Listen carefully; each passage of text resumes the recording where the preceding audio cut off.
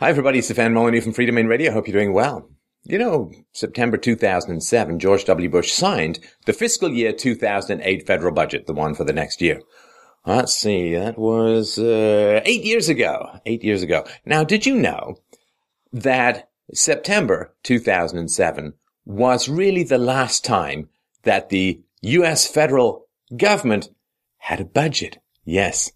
Yes, we've been 8 years without a U.S. federal government budget. But you see, it's really important who you'd want to put on the $10 bill. Now, of course, Republicans at the moment have significant majorities in the House and the Senate, and there is less than a week to go before the budget deadline of October the 1st. And still, no budget.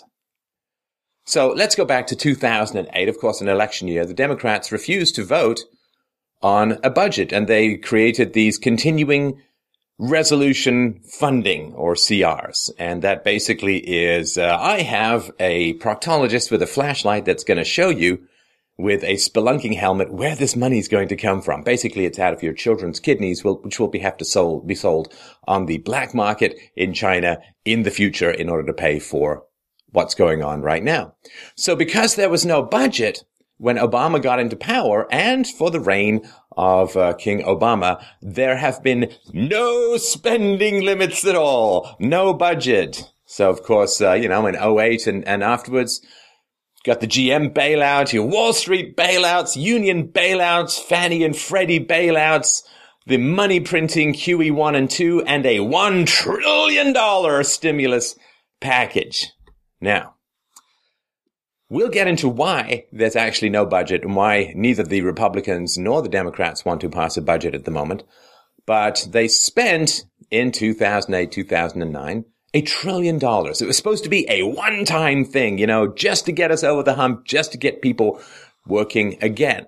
2009, 2010, 2011, 2012, 2013, 2014, 2015, that $1 trillion that was supposed to be a one-time extraordinary bailout, that $1 trillion has been spent over and over and over again. That's $8 trillion over 8 years. That's about half the entire national debt in the last 8 years. Okay, time whiplash. We will go from 2008 to 2015. Republicans, of course, gain control of the House of Representatives and of the Senate. Republicans, remember, see, they're all about limiting government spending. And so now that they have the House of Representatives and the Senate, where is the 2016 budget? See, in February, Obama sent his budget proposal to the House, and then the House and the Senate are supposed to spend all summer reviewing it. The bill is supposed to go back to Obama for him to either sign it or veto it. So why no budget?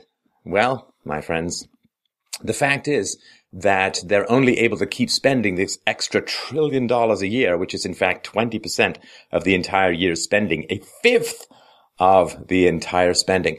They're only able to keep spending this extra $1 trillion a year because there's no budget. See, the moment they create a budget, they have to cut the $1 trillion, which was only sold and put in place as a one-time expenditure. So as long as they don't have a budget, they get to extra spend to vote by, to child kidney Chinese auction off the future by $1 trillion extra dollars every single year. Why would you want to pass a budget which would mean cutting 20% of your spending? See, that requires that you bring a tiny amount of reality to the population. Now, of course, this is nothing new. I mean, it's getting crazier and crazier, but it's nothing new. Of course, the U.S. federal government has been in debt every single year since 1776. Why does that seem to ring a bell? Ah, yes. That's when the squalling imperial monster was first brought into the birthing room of Western civilization. So every single year, well, I should say, there's always an exception that proves the rule. So in 1835, for 2 years, there was no debt. But it's okay, because the debt quickly came back. Now, why don't they want to cut? Well, of course, they want to buy your votes, and they want to buy the votes of everyone around them. But it's become less about buying votes than simply avoiding catastrophe. So historically, governments go into debt, and you can look at this. We got sources for this below. You can look at this throughout U.S. history. Governments go into a huge spending spree, which creates weird bubbles in the economy, right? Weird bubbles in the economy. It's just like randomly roofying people's drinks. It creates just weird misallocations. They go and spend $1 trillion here. That's $1 trillion not available to create real jobs and sustainable jobs and supply customer wants and needs in a free market. It just creates these weird bubbles. And then in history in America, every single significant reduction in the outstanding debt is followed by a depression.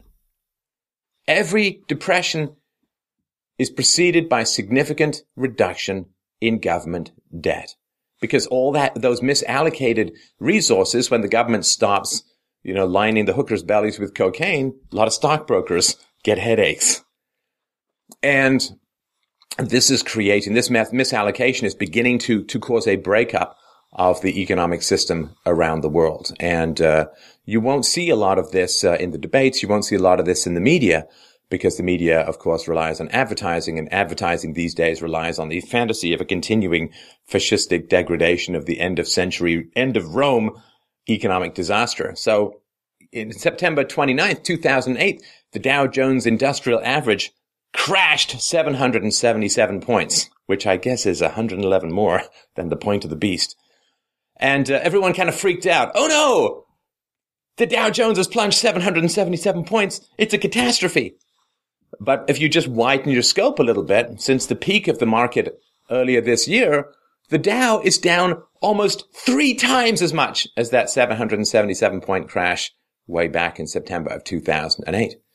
Economies around the world are breaking up in orbit. The migrant crisis is merely an effect of the end of the system as a whole.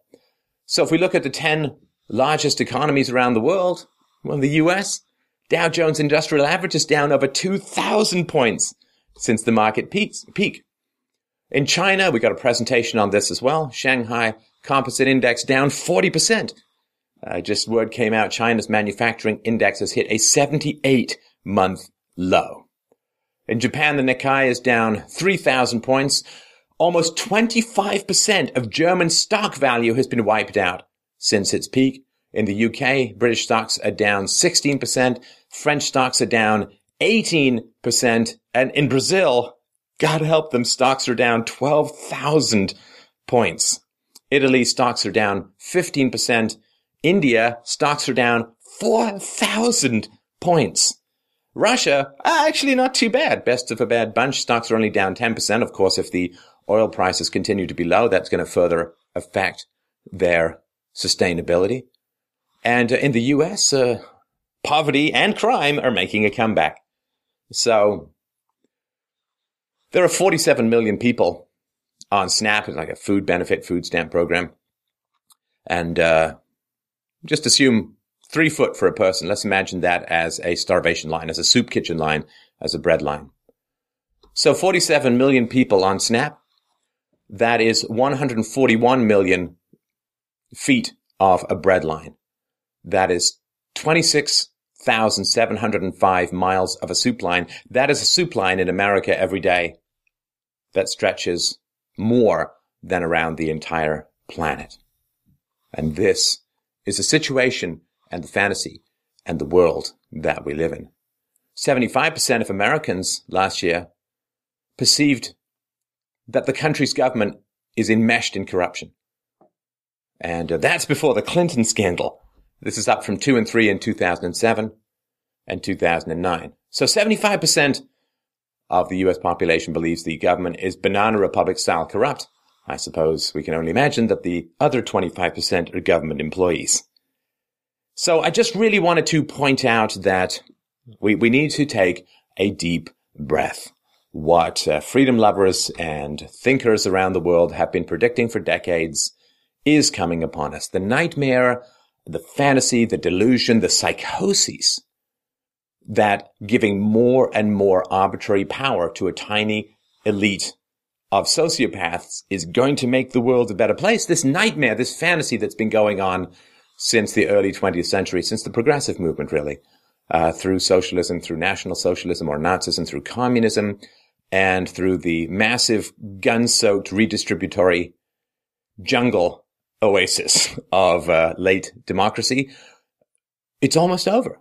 It's almost over. I don't know exactly what the time frame is going to be, but there is no ammo left in the clip of governments to take aim at any of these problems. The Fed can't raise any rates for these very reasons. So I don't want you to despair. It's really important not to despair. Despair is what the rulers want. Despair is what the dying system wants, because the dying system is like a jealous boyfriend. If I can't have you, no one will.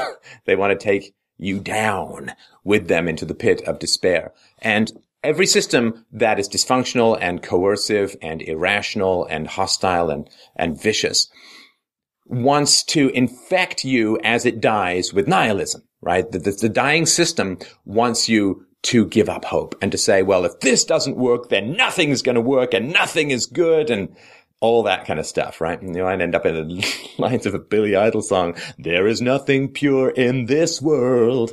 So forget it. The dying system is dying because it is horrible. It is immoral. It is irrational. It is predatory.